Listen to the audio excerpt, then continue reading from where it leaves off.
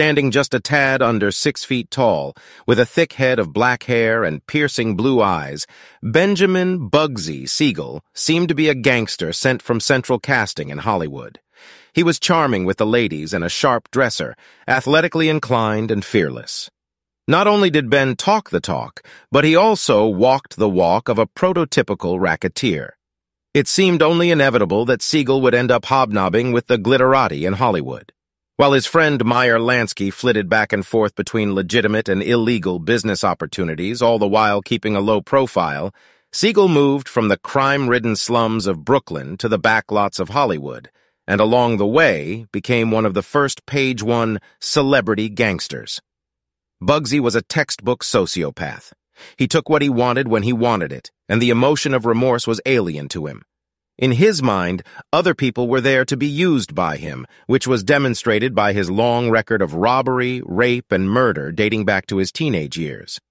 In gangster circles, the nickname Bugsy is often a term of endearment or honor. It is given out to those racketeers who show no fear in sticky situations or who are willing to step up to jobs that others are afraid to take. Bugsy Siegel earned the nickname early on in his criminal career because of his tendency to go bugs whenever he was angered or thwarted.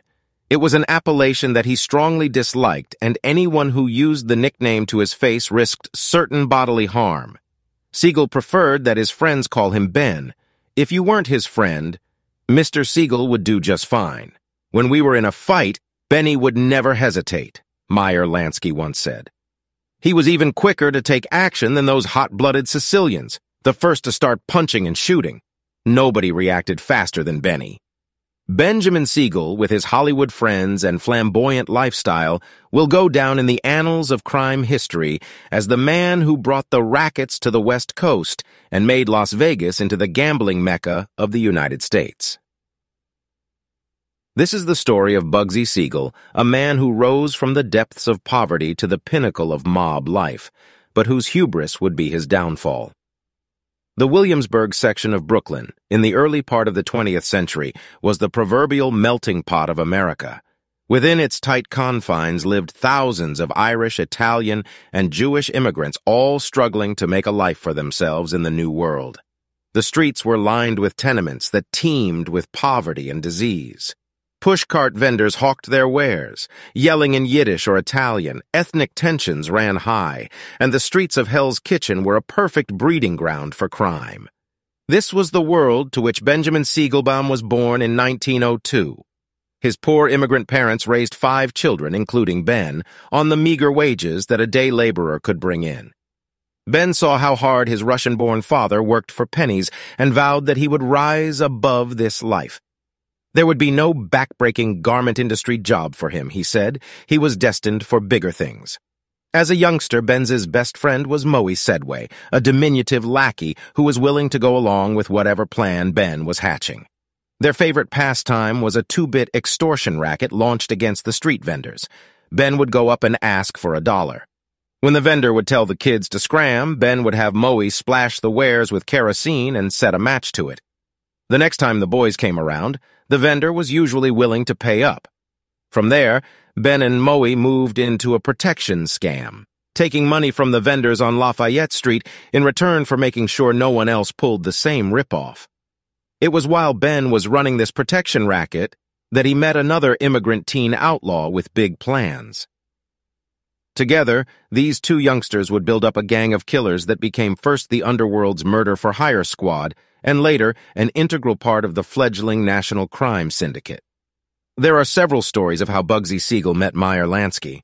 The first, probably apocryphal, is that Bugsy had been enjoying the unpaid favors of a prostitute in the employ of a young Charlie Luciano, and that Lucky was none too happy about her extracurricular activities.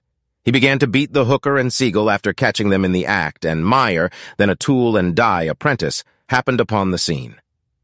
Lansky came to Siegel's rescue by beating Lucky with one of his tools, and the trio reportedly became friends. Another version of how the two met, retold in Little Man, Meyer Lansky and the Gangster Life by Robert Lacey, claims that Lansky was watching a street corner craps game when a scuffle broke out and a gun fell to the pavement. Siegel picked up the piece and was preparing to shoot the gun's owner when police whistles sounded.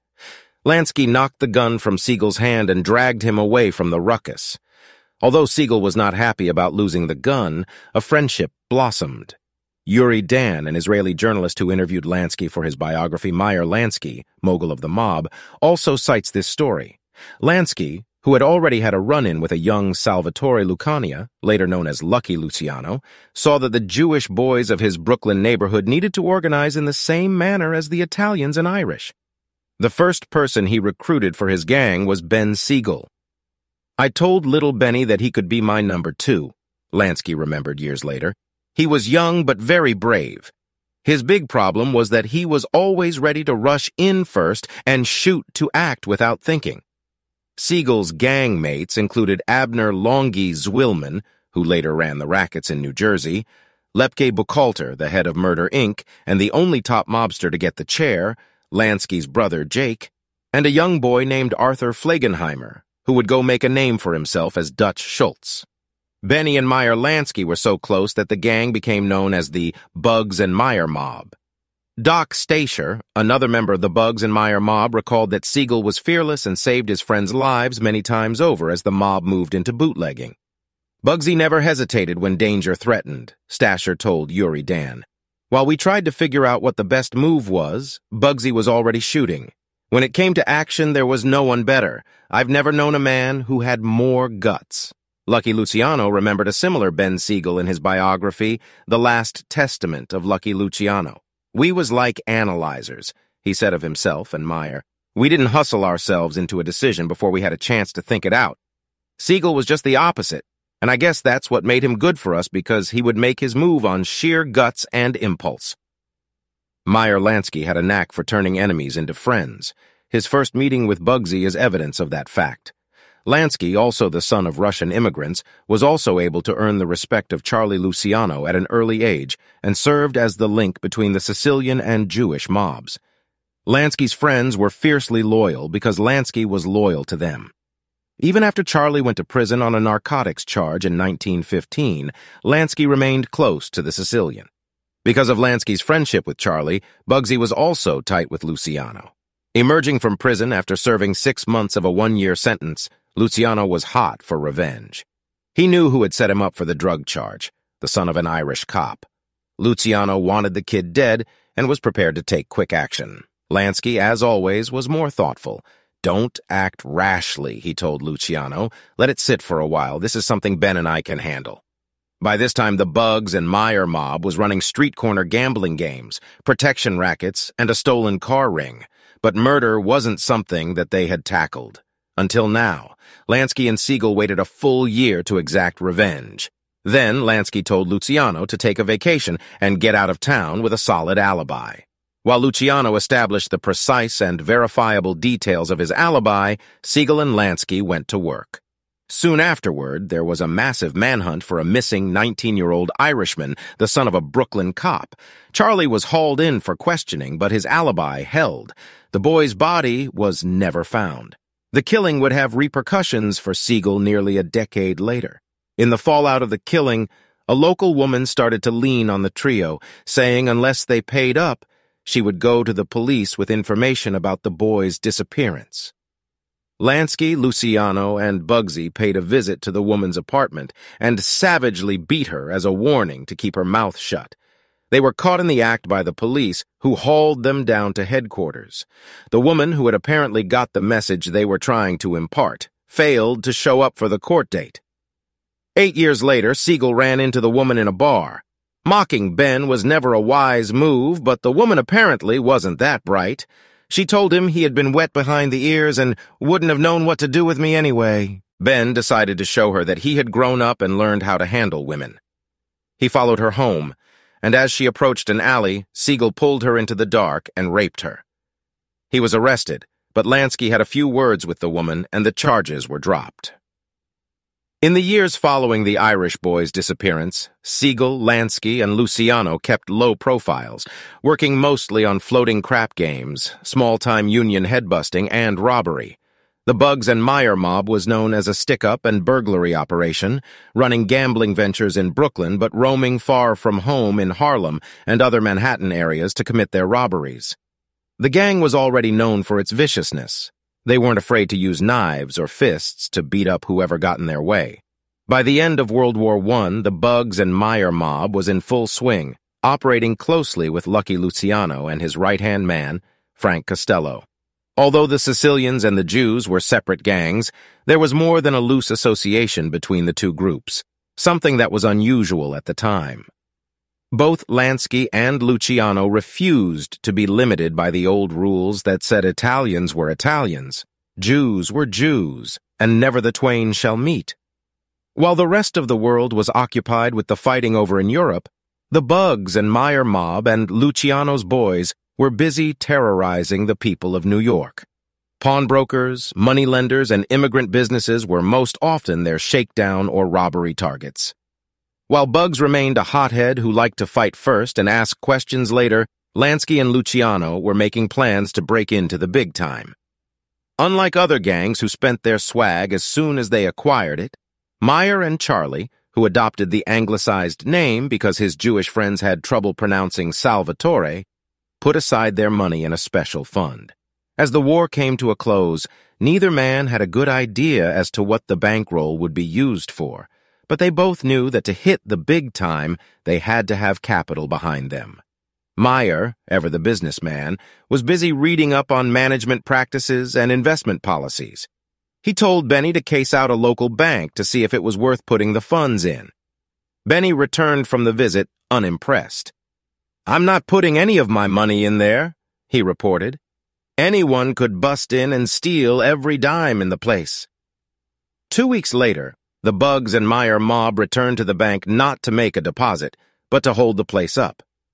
They overpowered the aged, half-blind security guard and escaped with $8,000. Robbery, street corner craps, and protection rackets were providing the gang with a quick infusion of funds. But Lansky, Siegel, and Luciano were smart.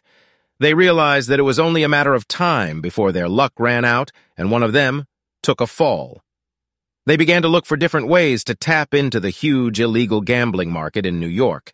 The gang began to use its bankroll to buy into established bookmaking operations and to buy the protection of the police and politicians who ran the Lower East Side.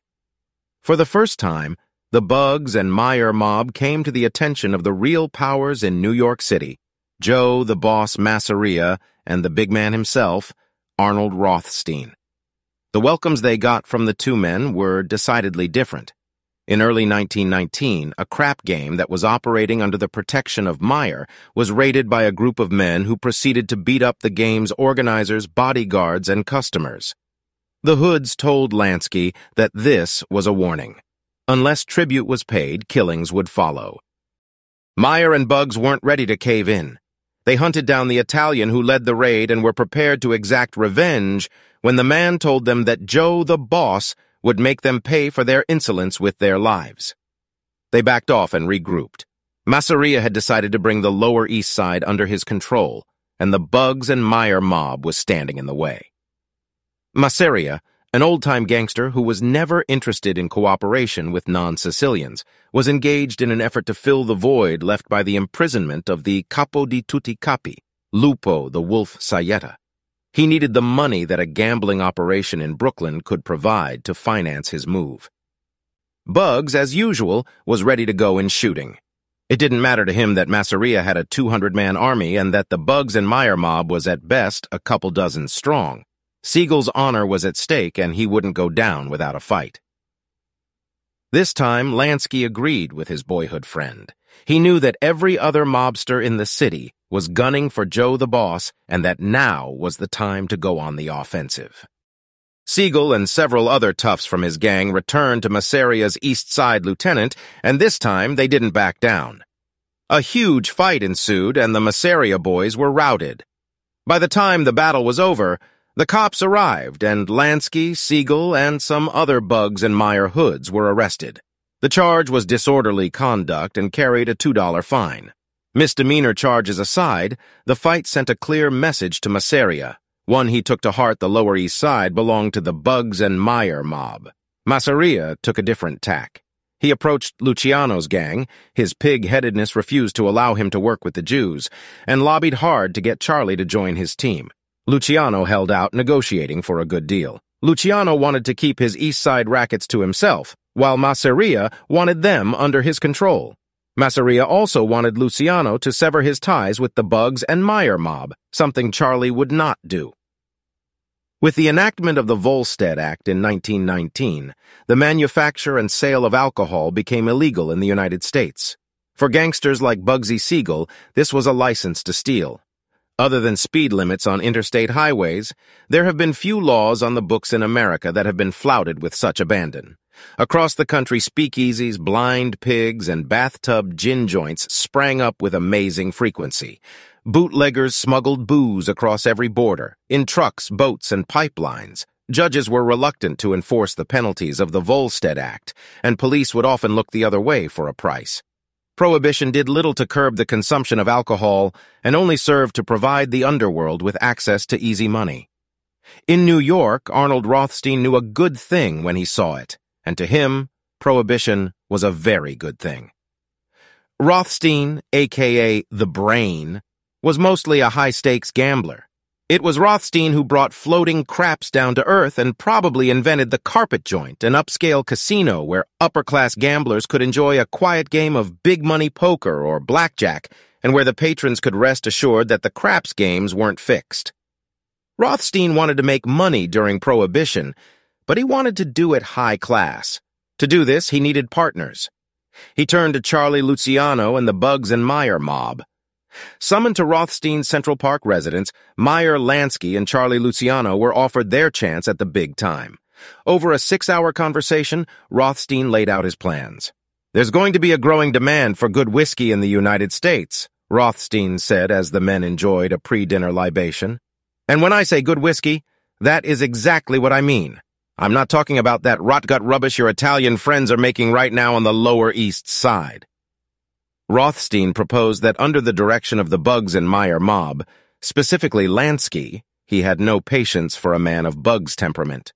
Dutch Schultz would take over the New York bootlegging operation, and Longy Zwillman, Lansky's close friend and kindred intellectual spirit, would run North Jersey. Other men who were later brought into the operation included the dapper Giuseppe Dotto, a.k.a. Joe Adonis, Carlo Gambino, the future head of the Gambino crime family, Vito Genovese, Gambino's predecessor as Godfather, and the sinister Albert Anastasia. As cover for their rum-running operation, Siegel and Lansky operated a car and truck rental operation through a garage on Cannon Street in Brooklyn. Ironically, Lansky's skill as a businessman made the rental business almost as much of a success as the bootlegging. While Lansky watched over the gang's ever-increasing businesses, Bugsy was the point man for the rum-running racket.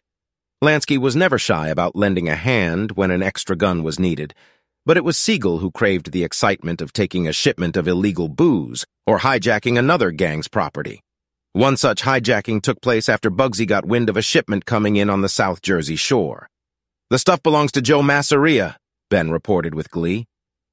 Lansky and Siegel, still anxious for revenge for Masseria's attempted power grab in Brooklyn, traveled down to Atlantic City and set up an ambush where they knew Masseria's boys would be coming.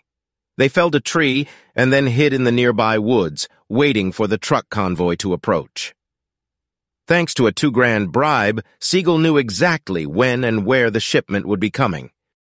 The shipment of top-grade Scotch whiskey was on its way from Masseria's boats to another Rothstein partner, Irving Wexler, a.k.a. Waxy Gordon. Waxy planned to mix the Scotch with some of his homemade Philadelphia rotgut and sell it at a quick profit. The raid was dangerous for several reasons. First, Masseria was still a force to be reckoned with on the East Coast. He still controlled his 200-man force and had tentacles that could reach anywhere the boys tried to hide if the raid went bad. Second, Waxy Gordon was the boss of Philadelphia and would be out for blood when his investment failed to arrive. And finally, the Bugs and Meyer gang was going against Arnold Rothstein, who was Gordon's Philadelphia's partner. Rothstein had forbidden his minions from stealing from one another, and the penalty for such insolence would probably be death. Exactly on time, the trucks rumbled up the deserted road. Seeing the tree lying across the road, the driver of the first truck halted the convoy and jumped out to move it. As soon as the group approached the tree, a fusillade of bullets rained down on them and sent them scrambling for cover. A furious gun battle ensued, and 3 of Masseria's men fell. As the battle turned in favor of Siegel and his men, they emerged from the woods and began clubbing and beating the remaining Italians who had surrendered. In the course of this savagery, one of Masseria's men recognized Meyer Lansky. Through Masseria, Waxy Gordon learned that the Bug and Meyer mob was responsible for his loss, but because he didn't want Rothstein to know he was working with Brain's despised Sicilian adversary, he kept his mouth shut. But Gordon didn't forget, and, like Masseria, who was still courting Luciano, he vowed to get revenge. About the time Lansky was meeting with Rothstein to set up the bootlegging operation, Bugsy was helping out an old friend in a jam. Alphonse Capone, a boyhood friend of Bugsy's from his days in the Williamsburg section of Brooklyn, was working alongside Ben as a schlemmer, a goon who, for a price, would intimidate scabs for striking labor unions, or, if the money was right, rough up union organizers as a favor for management. Capone was a member of the Bugs and Meyer mob. He worked for and idolized Johnny Torrio, the bantamweight killer who would one day help Luciano and Lepke Buchalter found the syndicate. Capone, like Siegel, wasn't afraid to kill. In a career move that foreshadowed one that Bugsy would make 2 decades later, Capone was forced to move west to avoid the law. The identity of the victim varies depending on the source, but one thing is clear: Capone was wanted for a beating that turned into murder. Before he left town, Capone went to his friend Ben Siegel and asked for help. Ben arranged for Capone to hide out with one of Siegel's aunts until things cooled down. It was clear, however, that even with friends like Bugsy, Al would have to leave New York. The heat really was on him, Lansky recalled. Al went west to join his mentor Torrio, but remained close to Siegel and Luciano. Ben's success as a bootlegger would spur on the young Scarface, who was now part of the Big Jim Colosimo gang in Chicago. Like Masseria, Colosimo was a mustache Pete who didn't like to mix with the Heebies, as he called them. Big Jim badmouthed Siegel and Luciano, and it was all Meyer could do to keep Bugsy from going to the Windy City to shut up Colosimo forever. I can't understand why Charlie Lucania, he hadn't changed his name to Luciano yet, mixes with them, Big Jim told Johnny Torrio. I sometimes have suspicions that he must have some Jewish blood in his veins. Otherwise, he wouldn't mess with that scum. Big Jim was even more short-sighted than Masseria. He felt that the old rackets of prostitution and gambling were the way to go, and forbid his gang from getting involved in rum running.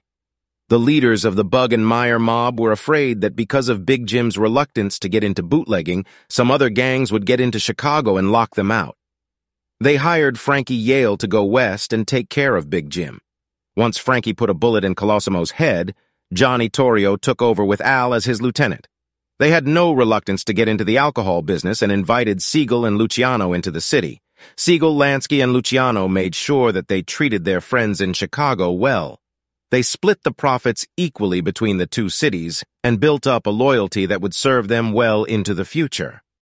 If there was one defining moment in the history of organized crime, an event that far outshone any other in terms of its importance for gangsters and racketeers, it would have to be the slaying of Joe the Boss Masseria.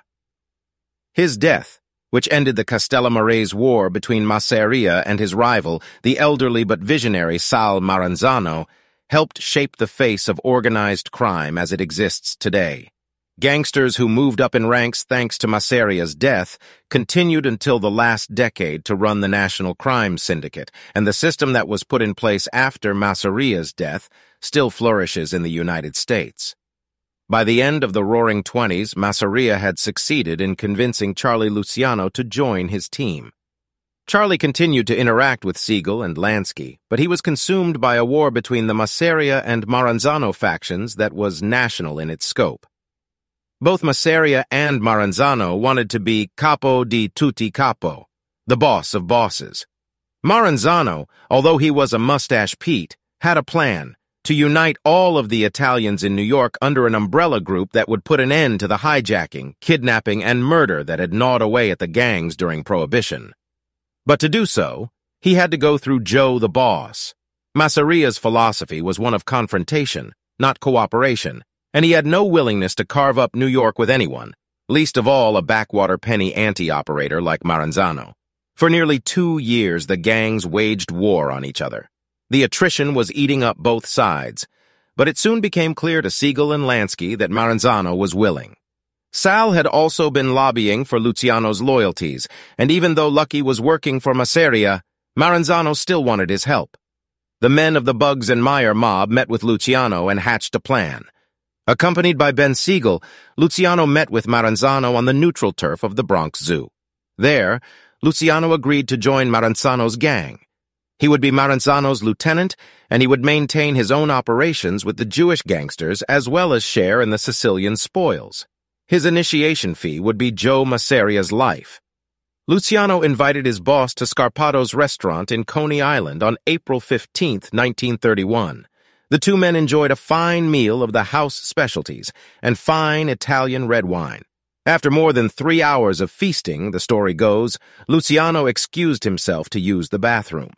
As Masseria sat at the table where he and his loyal lieutenant had been planning the eradication once and for all of the Maranzano gang, a crew of gunmen rushed in and shot him to death. Leading the charge was Benny Siegel, guns blazing. 6 bullets found Joe the boss, who was desperately trying to find a place to hide. 14 more slugs sprayed into the wall behind him. With Joe either dead or dying, the 4 gunmen, Siegel, Vito Genovese, Albert Anastasia, and Joe Adonis, rushed from Scarpato's into the waiting car. The driver, Ciro Terranova, was so nervous that he stalled the car twice trying to get away. Siegel, awash in an adrenaline rush, slugged Ciro and pushed him out of the way. The 4 gunmen escaped before the police arrived and found the boss of bosses dead. The story of Joe Masseria's death has spawned many legends, including the one that he was found by the law clutching the ace of diamonds, the card he was going to play when Luciano returned from the bathroom. Lucky's role in the killing has also been the subject of conjecture.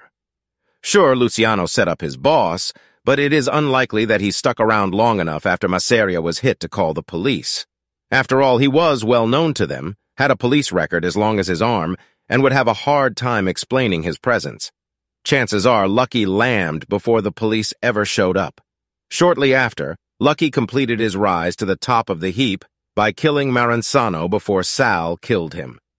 Dutch Schultz, a charter member of the Bugs and Meyer gang, was having his own problems. Tom Dewey, the racket-busting, ambitious special prosecutor, had trained his sights on Schultz, who was one of the dominant bootleggers and killers in the city. Schultz, although he had been a member of Siegel's gang at one time, was a loose cannon in the underworld.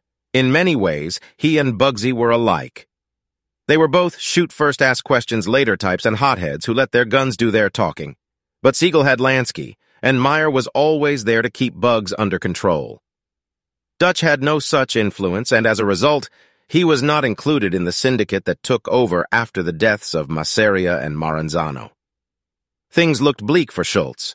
Dewey had forced him to go underground in 1934 because of a strong tax evasion case. The syndicate contacted the man who was running Schultz's operations in his absence, another Bugs and Meyer alumnus named Bo Weinberg, who had helped form the syndicate by stabbing Sal Maranzano at Siegel's request. Weinberg was convinced to bring Schultz's business under the syndicate umbrella and given a piece of the action. After all, he was told, Dutch was on trial for tax evasion and he wasn't coming back. Bo agreed, how could he not? And the syndicate absorbed the restaurant protection racket that fueled Schultz's post-prohibition empire. But Schultz beat the tax rap thanks to a bought jury, and the Dutchman returned to New York City to find his empire gone. He was livid, to say the least. He lashed out at poor Bo Weinberg and went to see Bugsy. "Sure," Bugsy said. "I'll help you out, signing boss's death warrant." Shortly afterward, Bugsy called on his old friend Bo Weinberg and suggested that the pair go to dinner. Bugsy drove around until the two men were on a dark, deserted street. Ben pulled over to the side and got out of the car while Weinberg waited inside. Ben went around to where Bo was seated and pistol-whipped his chum. As Bo sat dazed in the car, Siegel pulled out a knife and stabbed his boyhood pal in the throat. He then began stabbing Bo in the belly to puncture his abdomen. Siegel had learned early in his killing career that intestinal gases in a decomposing body make the corpse float no matter how heavy the weights are that hold it down. One wonders what Bo must have been thinking as he endured this savage attack. After all, Ben Siegel, one of his oldest pals, was one of the group who told him to take over the Dutchman's rackets. Bo Weinberg died in Bugsy Siegel's stolen car that night and probably rests today at the bottom of the East River. After the deaths of Joe Masseria and the mysterious killing of Arnold Rothstein, Waxy Gordon decided the time had come to even the score with Siegel and Lansky. From jail, where he had been sent by the IRS thanks to information leaked from the Bugs and Meyer mob, Waxy hired the Fabrazzo brothers to take out the Brooklyn boys once and for all. The Fabrazzos and Waxy's lieutenant, Charlie Chink Sherman, broke into the Grand Street hideout of the Bugs and Meyer mob and managed to plant a bomb in a fireplace. Bugsy and Meyer were in the building when Siegel spotted the bomb and managed to throw it out a window before it exploded. The blast hurt Siegel, but Meyer was unharmed. Ben, despite his injuries, hunted down the Fabrazzo brothers and made sure that they never took on another contract. Andy Fabrazzo was found stuffed in a sack in North Jersey, and Lewis was gunned down on a Manhattan street. Tony Fabrazzo was as crooked as his brothers, but he wasn't involved in the attempt on Bugsy and Lansky. The deaths of his brothers opened his eyes to the dangers of Siegel, and Tony decided to make himself hit-proof. The lifelong mobster let it be known that he was writing his memoirs and was planning to give them to an attorney who would make sure the authorities got them if something happened to his client. One of the longest chapters of the book would be the section on the nationwide kill-for-hire squad led by Benjamin Siegel. Unfortunately for Tony, the mob got wind of his plans before he had a chance to put pen to paper. Siegel decided to take care of Tony himself. He set about creating an airtight alibi. "I'm awful sick," he told his friends in the fall of 1932. "It must be my nerves, I guess. I need some rest and quiet and a kind nurse to look after me." Bugsy checked himself into a local Catholic hospital to rest up and heal from the bombing. For 2 days or so, he rested in the hospital, just like anyone else who had been through such a traumatic experience. Then one night, he told the nurse that he was very tired and was going to be early. He asked her to close the door and make sure that he was not disturbed. As soon as the nurse left, Ben jumped out of bed, dressed and placed pillows under the sheets to make it look like a body was in the bed in case someone checked on him. He then scurried down the fire escape and met up with a couple of his gang at the corner. They drove down through Brooklyn to a house near the government reservation off Fort Hamilton Parkway. It was Tony Fabrazzo's home. Siegel knocked on the door, and Fabrazzo's elderly father answered. "We're detectives," he told the old man. "Where's Tony?" Tony was in the kitchen, undoubtedly enjoying a friendly family dinner. When his father hurried into the kitchen to deliver the message, Tony swaggered to the front door, his family behind him. Tony should have recognized the trio. He probably did, after all. He acted as a backup when Ben gunned down Vincent Mad Dog Call in a telephone booth, but when he saw them, he didn't react like a man who was a mob target. Fabrazzo presented an easy target to the killers, and they took full advantage. 3 shots rang out, and Tony, in full view of his mother and father, fell dead to the floor of his boyhood home. Bugsy returned to the hospital and was back in bed before anyone noticed anything amiss. He remained in his bed for 2 more days until he was visited by a couple of his gang members. Then he quickly packed his things and checked himself out. Later it was learned that his mob had been watching the hospital and had noticed a couple of Fabrazzo's friends circling the block looking for a place to park. The Bugs and Meyer mobsters figured they were out for revenge and that the healthiest place for Bugsy was as far away from the hospital as possible. Fabrazzo's murder wasn't one of Ben's smartest moves. His victim knew him, and Tony's friends knew that Bugsy had been a centerpiece of Fabrazzo's tell-all book. Over time, Ben's alibi, so carefully constructed, began to crumble, and he was forced underground. Other problems were also becoming apparent. Dewey was slowly turning his attention to the Bugs and Meyer mob, and it was probably just a matter of time before he got Ben on something. Things weren't completely copacetic between Lansky and Siegel either. Ben and Meyer were as close as brothers, but Bugsy wasn't happy standing in Meyer's shadow. In normal gangster behavior, when number 2 gets tired of being an underling, he conspires to bump off the boss. But even in Bugsy's twisted mind, killing Lansky wasn't something he cared to contemplate. As time went on, Bugsy became a little restless at always being second fiddle to Meyer, recalled Doc Stacher. I think that was one reason why Meyer set up the West Coast assignment specifically for Bugsy. It took about 4 years after Tony Fabrazzo was killed in his parents' home, but eventually, New York became too hot for Siegel. He would have to leave. The syndicate board of directors met and conferred about Bugsy's fate. It is a testament to the loyalty between Lansky and Siegel that the syndicate allowed Bugsy to live. Ordinarily, gangsters who become hunted as voraciously as Ben become liabilities to the mob, and they are taken out in classic mob style. Regardless of his skill and value to the mob, if Siegel hadn't been a blood brother to Lansky, he probably would have ended up on the bottom of the East River rather than the top mobster on the West Coast. Still, there would come a time when even Lansky wouldn't be able to protect Bugs, but that was almost a decade away. In the late 1930s, the western United States was almost untapped in terms of organized crime. There were gangs here and there, but the national syndicate had gotten about as far as Hot Springs, Arkansas, thanks to Oni Madden, and stopped. The strongest gang in California was headed by Jack R. Dragna, president of the Italian Protective League. The IPL was organized as a benevolent society for Italian immigrants who had come to the Gold Coast. In reality, the League was little more than a mafia muscle outfit preying on the same immigrants it purported to protect.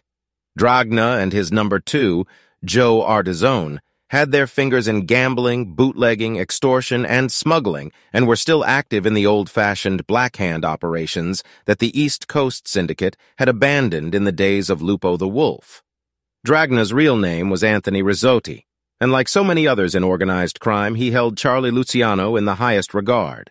Whether that was out of respect, fear, or genuine friendship isn't known. But Luciano, uncomfortably ensconced in Dannemora State Penitentiary, serving a 30 to 50-year sentence for prostitution, sent word to Dragna that the syndicate was moving in, and he could either take part or be taken apart. "Ben is coming west for the good of his health and the health of all of us," Luciano told Dragna from his cell. Dragna wisely decided to play ball. Still, Dragna resented the intrusion of the Jewish gangster from New York and bided his time looking for a chance to get rid of Bugsy.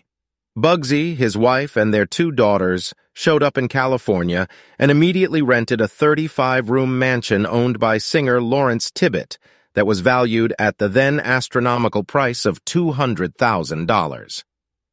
The white brick palace in the upscale Hollywood suburb of Holmby Hills was complete with a swimming pool and a private marble bath for Bugsy. When he got to Hollywood, Siegel looked up an old friend from Williamsburg who had made it big in the movies, George Raft, who was known for his gangster portrayals. He and Bugsy had kept in contact with one another over the years and formed such a mutual admiration society that it wasn't clear whether Raft's screen persona emulated Siegel or whether Siegel was styling himself after what Raft portrayed in the movies. Together, Raft and Siegel became regulars at Santa Anita Racetrack, wagering huge sums of money on the ponies. Raft also opened the door to Siegel's first West Coast racket. Taking a page out of the book written by Lansky and Lepke Buchalter, Siegel let Dragna handle the gambling operations while he went after the unions. His first target was the relatively easy-to-tackle Extras Union. Quickly, Bugsy and his old pal, Moe Sedway, who had followed his boss west, infiltrated the union and began extorting money from movie moguls who needed the extras to make their films. Raft also provided entree into the high-glamour world of the film stars. Starlets were taken with Ben's suave demeanor and good looks, and the men were in awe of his machismo. He quickly became the toast of the town, and no party was complete unless Bugsy Siegel was there. Siegel began a torrid romance with a wild French actress named Ketty Gallion. But Bugs was fickle, and soon he was moving from starlet to starlet, including Jean Harlow, who was sent to seek her fame and fortune in Hollywood by her childhood friend, Longy Zwillman. Once Siegel and Sedway had control of the Extras Union, they began to lean on the stars. At one of those Hollywood parties, Ben would approach a highly paid actor and tell him that he was putting him down for $10,000 for the extras. "What do you mean?" was probably the usual response. Bugsy would point out that the star would be unable to work on his next picture if the producer couldn't hire any extras. "What happens if the extras walk out just like that?" Siegel would say with a snap of his fingers.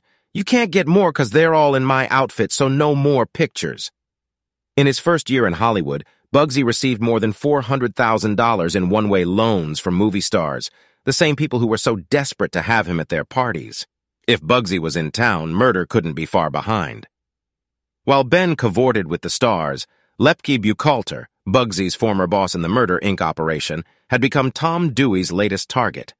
With Kid Twist Relis singing in the DA's office, Lepke had been forced underground and was waging a war of extermination in an effort to pare down Dewey's witness list. One of the syndicate gangsters who had lammed at the same time was Harry Schachter, a.k.a. Harry Big Greenie Greenberg. Big Greenie first headed up to Montreal but started to run low on funds. He wrote to his friends in Brooklyn and in a thinly veiled threat asked them to send him some cash. "I hope you guys aren't forgetting about me," he wrote, intimating that he had information Dewey would find useful. "You better not." In sending that letter, Big Greenie signed his own death warrant. From where he was hiding in Coney Island, Lepke, through his boss pro tempore, Mendy Weiss, ordered Harry taken care of. "We all liked Big Greenie," said Doc Stacher, but this was disloyalty and Allie Tick-Tock Tannenbaum was told to bump him off. Before Tick-Tock, the Murder, Inc. gunsel assigned to the hit, could get up to Canada, Big Greenie realized the silence that resulted after his letter probably meant he was on Lepke's list. Harry fled to Detroit, where his old friends in the Purple Gang met him. The Purples, led by Abe Bernstein, gave Harry a warm welcome. The hospitality was designed to keep Greenberg off balance until Allie could get to the Motor City from New York. But as Burton Turkis, the Brooklyn DA who would later send Lepke to the chair, said, Harry was no doorknob in the matter of brains. Greenberg saw through Bernstein's ruse and fled as far west as he could go straight into the arms of Bugsy Siegel. The long arm of Murder, Inc. reached out and tapped Bugsy, alerting him to Greenberg's presence in Los Angeles and telling him to help Allie make the hit. "It's a contract," Mendy told Ben, meaning failure wasn't an option. "But we're sending you help." "We all begged Bugsy to keep out of the shooting," Doc recalled years later. "He was too big a man by this time to become personally involved, but Bugsy wouldn't listen. He said Greenberg was a menace to all of us, and if the cops grabbed him, he could tell the whole story of our outfit back to the 1920s. Bugsy found out that Big Greenie was living at 1094 Vista Del Mar in L.A., and in tried-and-true Murder, Inc. form, he set about stalking the Lampster to determine the best way to make the hit. Bad vibes surrounded this hit from the beginning. Bugsy wasn't supposed to be involved, and Sholem didn't want to be, and the two began arguing from the start. "Steal a car and put it in the parking lot down the street from the office," Ben told the car thief. Bernstein, who had stolen nearly 100 cars for similar jobs across the country, disagreed. Usually the cars were stolen and dropped in an out-of-the-way place like a rented garage. Leaving the car in the open was a serious breach of his code, but Sholem knew better than to argue with Bugsy and did what he was told. In short order, the owner of the car reported it stolen and the cops quickly recovered it. This time, Sholem politely suggested to Ben that a different tack be tried. True to form, Bugsy exploded. "Who the hell are you to tell me how to do a job?" he shouted. "Out here it goes my way, and don't you forget it." "The hell with him," Sholem said to himself. "If Bugsy wants it done his way, he can do it himself." The freelancer got into his car and headed east. Sholem's desertion was a serious violation of syndicate ethics. Bugsy was forced to find someone else to heist a car, setting the hit back several days. Meanwhile, Carbo and Whitey reported that Big Greenie was a creature of habit and the hit could be done at any time. Each evening, Greenberg went out for a drive, picked up the paper, and returned to his apartment. On November 22nd, when he went out, the gunmen were waiting for him. As Big Greenie returned with his paper, Tick-Tock emerged from the shadows and pumped several slugs into his old friend. Harry Greenberg has the unlucky distinction of being Murder, Inc.'s first California rub-out. Of course, Siegel wasn't sent to Los Angeles just to be on call in case Murder, Inc. needed some killing done. The West Coast was a huge, untapped resource for the mob, and Siegel's primary duty was to extend a specific syndicate business to California. Bookmakers need a quick, confidential, and reliable method of reporting the winners of the thousands of horse races that they take action on. These wire services operate over a nationwide network, reporting anything that might have an impact on betting or the outcome of a race. The information they supplied included track conditions, jockey changes, scratches, post times, and, of course, results. In addition, the wire services provided bookies with up-to-the-minute betting odds, which could tip them to fixes or unusually heavy action on a particular horse. Race results on the legal Western Union wire were restricted by law. Western Union was only allowed to send the results after the race was declared official, which in many cases, a photo finish or an objection by a jockey can be delayed by several minutes. This delay allows certain unscrupulous and very gutsy bettors with inside information to take advantage of bookmakers by doing something called past posting, getting the unofficial results of the race and placing a bet before the bookmakers get the official finish. No serious bookmaker could dare operate without access to an illegal wire. At the beginning of the 1940s, two major nationwide wire services were in operation. The first, more established service was called the Continental Wire Service, operated by a Chicago gangster named James Reagan. Also operating out of the Windy City was the service that had the backing of the syndicate. Transamerica Wire was owned and operated by the Capone gang with the assistance of syndicate-backed thugs at the nation's horse tracks. One of Ben's major tasks in the pre-war 1940s was to get California bookmakers to subscribe to the Transamerica Wire and drop Reagan's service. Siegel and his helpers from Chicago concentrated on setting up Transamerica in Nevada and Arizona before moving into California, where Continental had a near monopoly. It took him nearly 6 years, but Bugsy was finally able to eliminate Continental and James Reagan at the same time through standard mob strong-arm methods. When Reagan was gunned down in Chicago cryptically, his last words were that, "Dragna is the Capone of California, Continental fell apart quickly, and Transamerica took over," expressing its profound appreciation to Siegel, Dragna, and Jack's new lieutenant, Mickey Cohen. The syndicate back east told them it would now be handling the take from the wire services. Bugsy balked at that. He was making $25,000 a month from the wire services operations in Las Vegas alone. In no uncertain terms, Siegel told the syndicate to keep its mitts off the wire service. He would run it his way and keep the profits, thank you very much. "I'm going to run the wire here," he told his friends back east, "and it is all mine." Such defiance merited a death sentence. Even Bugsy knew that.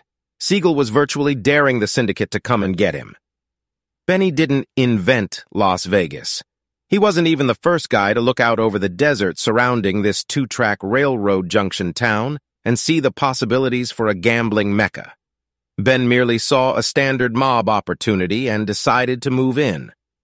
Bugsy Siegel and Las Vegas are forever intertwined. Like Bonnie and Clyde or Butch Cassidy and the Sundance Kid, the story of one cannot be told without including the other. Bugsy Siegel is so synonymous with gambling in Las Vegas that many people are surprised to learn that he had a long and storied professional life before he headed west. In fact, Bugsy's work in Las Vegas came at the tail end of his career and probably went a long way in shortening his life. Modern folklore has it that Ben saw a vision out there in the desert in the days following World War II, that he kicked aside some rocks a few miles outside of town in some sort of gangland groundbreaking and decreed that here would be the Monte Carlo of the Americas, the place where high rollers and penny-ante operators alike would come to strike it rich, all the while leaving their money for the mob. In fact, Bugsy didn't see a great deal of worth in a two-bit town like Las Vegas in the days following World War II. There were a couple of dude ranches and resorts there in the desert, but Vegas was pretty much a miserable place. It was hotter than hell in the summertime, hot enough to melt the wires in a car trying to make the 2-hour trek from Los Angeles and 18 hours by plane from the East Coast. The only captive audience in Las Vegas were the soldiers from the nearby gunnery and pilot schools. But Vegas had something else going for it that no place else in the U.S. had at the time. In Nevada, it was legal to gamble.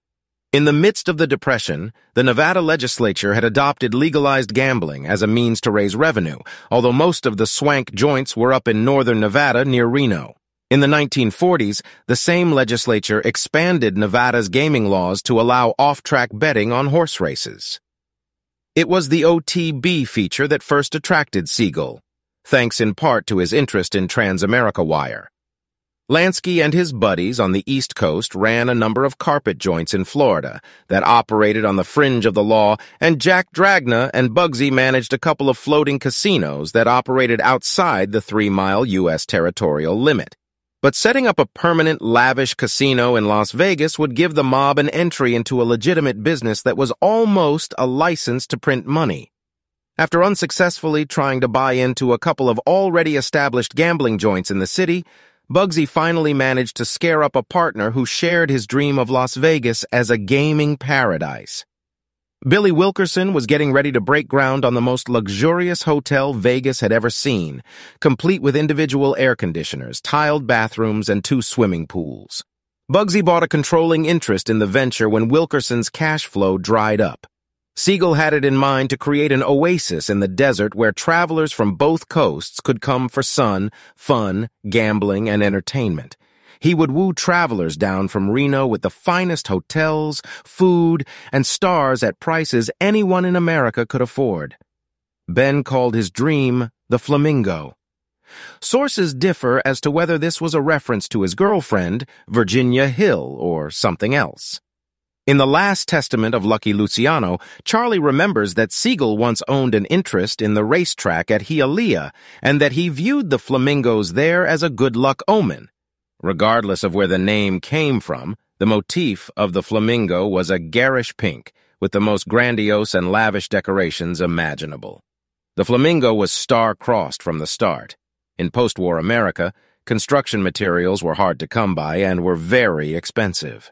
Transportation to and from Vegas was difficult, and it took all the muscle Bugsy had to smooth things out with the mob-infiltrated Teamsters Union. Bugsy was a gangster, not an architect, and some of the builders working on the project were stealing him blind. Legend has it that expensive palm trees were shipped each day from Barstow, California, only to be returned at night, then back to Vegas the next day. Bugsy wound up buying the same trees several times. Ben had convinced his fellow racketeers to pony up with a little over $1 million to build the Flamingo. Most of the money had come from the mob's earlier success with 2 smaller-scale casinos in downtown Las Vegas, but many investors had dipped into their own savings, lured by Siegel's siren song of immense wealth and quick profits. Soon, the costs spiraled upward. The $1.2 million price tag quickly became $6 million, and Lansky, Luciano, and the other investors became increasingly worried about Ben's desert dream. By December 1946, a year after the official groundbreaking, the casino had yet to produce $1 of revenue and was sucking the mob treasury dry.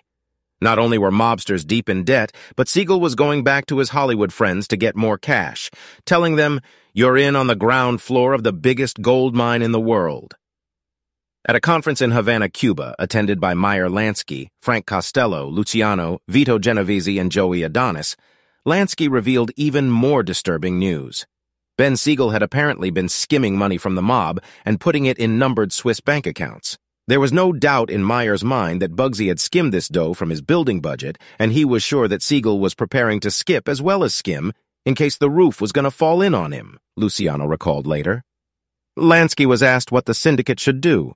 The little man paused for a moment, examined his fingernails, and for a moment his mind wandered from the bright Havana sunshine and returned to the dark, dirty streets of long-ago Brooklyn. What to do about little Benny, the hot-headed boy who had saved Lansky's neck so many times, a friend who was closer to him than his own brother? Quietly, as was his manner, Lansky spoke. "There's only one thing to do with a thief who steals from his friends," Lansky said, his words coming out more like a sigh than a death sentence. "Benny's got to be hit." The syndicate chiefs put it to a vote, and with a unanimous verdict, decided to assign the contract to Charlie Fischetti. Meyer wasn't ready to give up on Bugsy yet. He stood up and recommended that the execution be stayed until after the opening of the Flamingo Casino, set for the day after Christmas.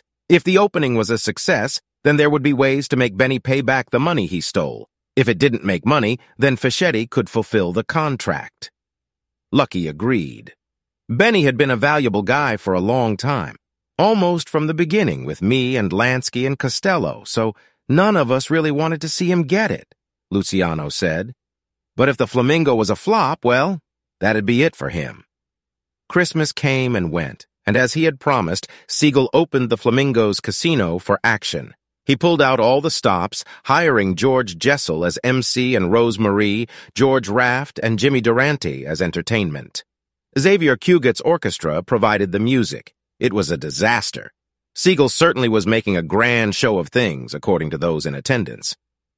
"That was the biggest whoop-de-doo I have ever seen," said Benny Binion, the downtown gambler, who stopped by to check out the competition. There were 30 or 40 big stars, people like Clark Gable, Lana Turner, Joan Crawford, Ann Jeffries, Cesar Romero, Rose Mark recalled on the 50th anniversary of the Flamingo's opening. The show was spectacular. Everything was great, but no locals came. Las Vegas was cowboy hotels. This was Monaco. The weather in Los Angeles didn't cooperate, and the two tri-tailed constellations Siegel had chartered for his Hollywood friends never made it off the ground because of fog.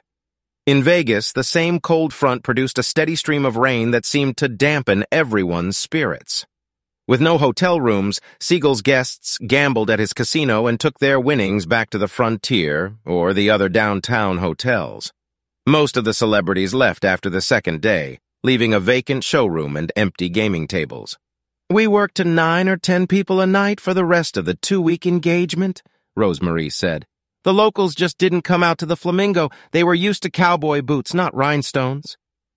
Lansky reluctantly reported to his friends that the Flamingo's opening had been a flop. There was a rage among the gangsters assembled in Havana and a demand that Fischetti fulfills the contract post-haste. Again, Meyer pulled out all the stops to save his friend. He was convinced, he said, that Las Vegas could become profitable.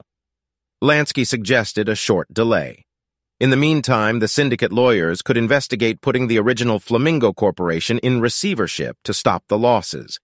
Then the mob could move in and buy out the legitimate partners with pennies on the dollar.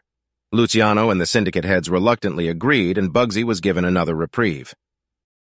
The Flamingo managed to limp through the early part of January, leaking money the way a Murder, Inc. victim drips blood before Bugsy gave up. Siegel ordered the resort closed until the hotel could be finished. Fortunately for Ben, his staunchest allies remained Meyer Lansky and Charlie Luciano, who continued to believe that money could and would be made in Las Vegas. Bugsy devoted all of his waking hours to making sure the Flamingo was ready for its grand reopening in March. Lansky had managed to buy him a few more months, and Ben made sure that he didn't waste it. He shuttled back and forth between Miami, where Meyer was living, Los Angeles, where his wife and mistress were ensconced, and Las Vegas. The casino reopened in March, even though it wasn't 100% complete. By May, it appeared that Bugsy's dream would come true, and that once again he had tempted fate and come away a winner. The resort reported a profit of over $250,000 for the first half of 1947, including the disastrous month of January. Doc Stacher and Meyer Lansky were lobbying hard on Siegel's behalf, trying to calm the nervous investors. When the Flamingo went into the black in May 1947, they were quick to point out that Bugsy was right after all. In mid-June, Ben had begun to relax. He sent a wire to his girlfriend in Paris, telling her to return to California. Virginia came back to the Golden State, but quickly she and Bugsy had one of their world-famous spats. Hill reportedly smacked a female patron of the Flamingo in the face with a bottle, and she left again, for Zurich.